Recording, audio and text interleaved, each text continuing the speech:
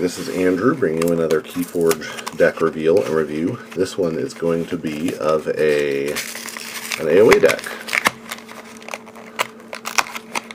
A good friend recently got some of these at a discount, and so here I am. I'm going to hide these come out this way, so I have to hide I think I saw Untamed there.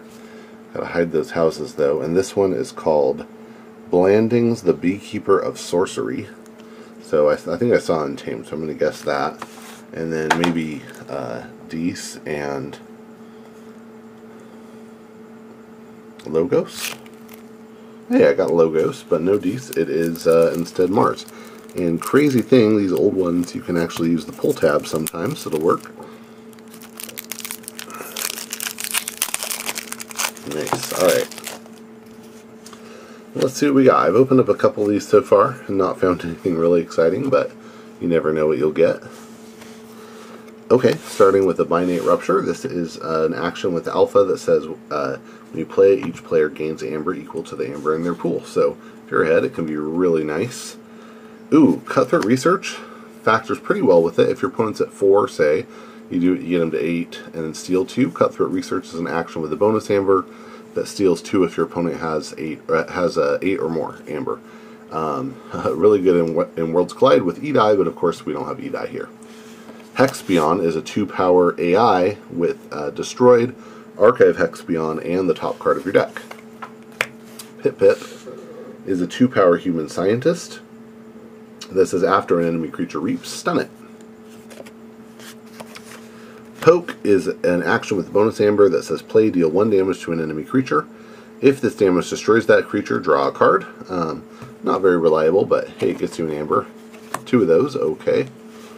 Ooh, ZYX Researcher is a 2-power human scientist with play, archive the top card of your deck, or the top card of your discard pile. That's kind of a fun one because you can recur like a Binate Rupture or a Cutthroat Research into your archives if you think that's the right thing to do.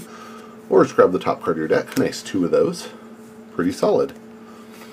Okay, Bouncing Deathquark is an action. When you play it, you destroy an enemy creature and a friendly creature, and you can repeat this effect as many times as you like, as long as it's possible to repeat the entire effect. It's been really nice having this back in Mass Mutation, and it was still a good card in AOA. 2 of those. Wow. Okay. And then we have a Sloppy Lab Work. This is an action with a bonus amber. When you play it, you archive a card and discard a card. Really nice.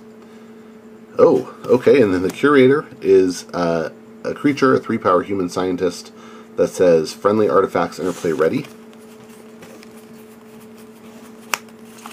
No artifacts in Logos though so far, so we'll have to see if we get anything that makes sense with this.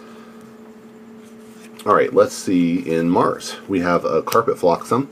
It's an action with a bonus amber. It says if there are no friendly creatures in play, deal 4 damage to each creature. Okay.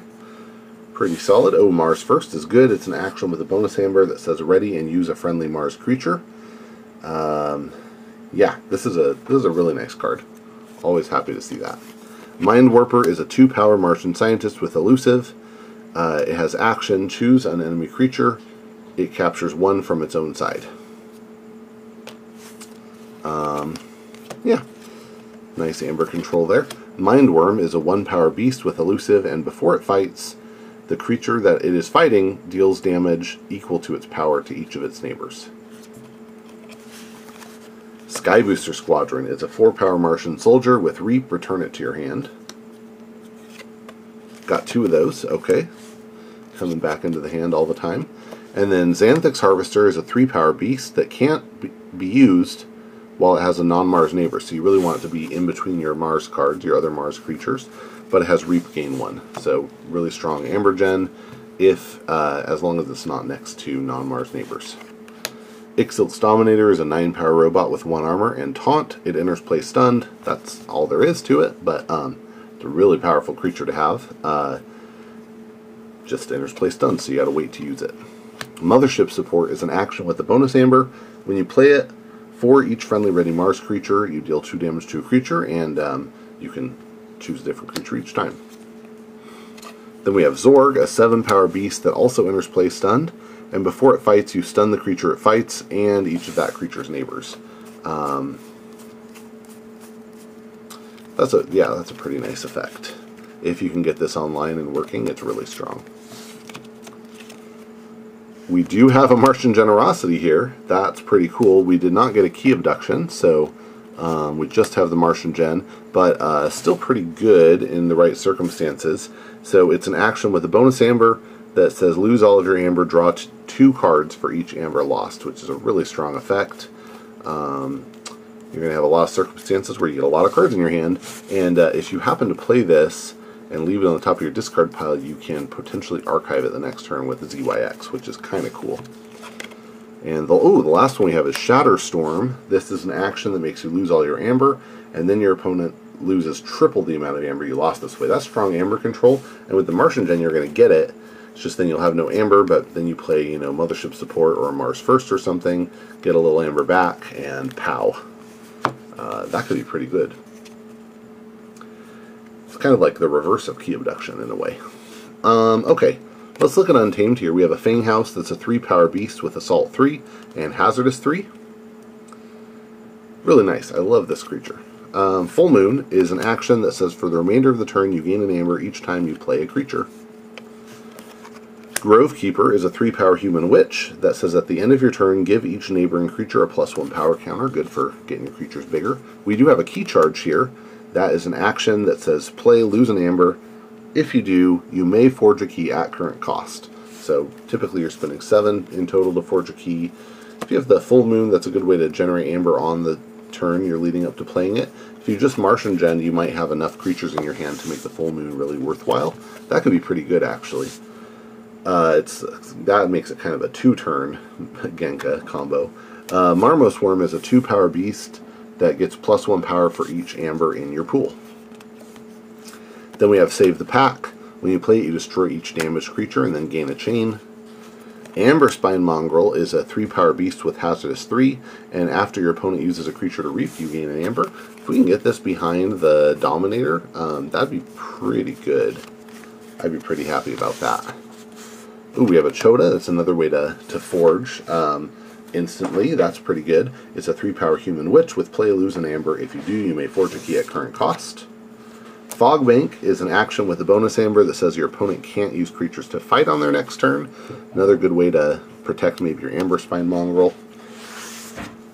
We got Grasping Vines, which is an action with a bonus amber that says play, return up to 3 artifacts to their owner's hands.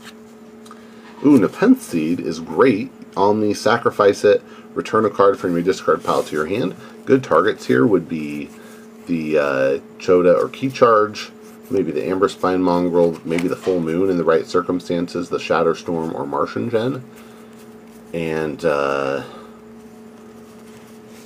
it could come into play ready if you have the Curator out. Although, I will just point out, it's the only artifact we've seen so far.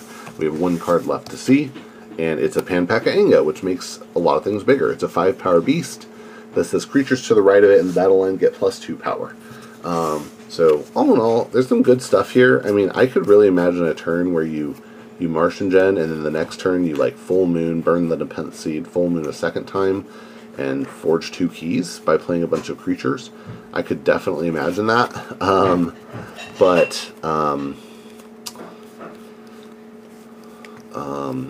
But there's nothing to just say, oh, we can do that every time, right? The BDQs give us some definite board control.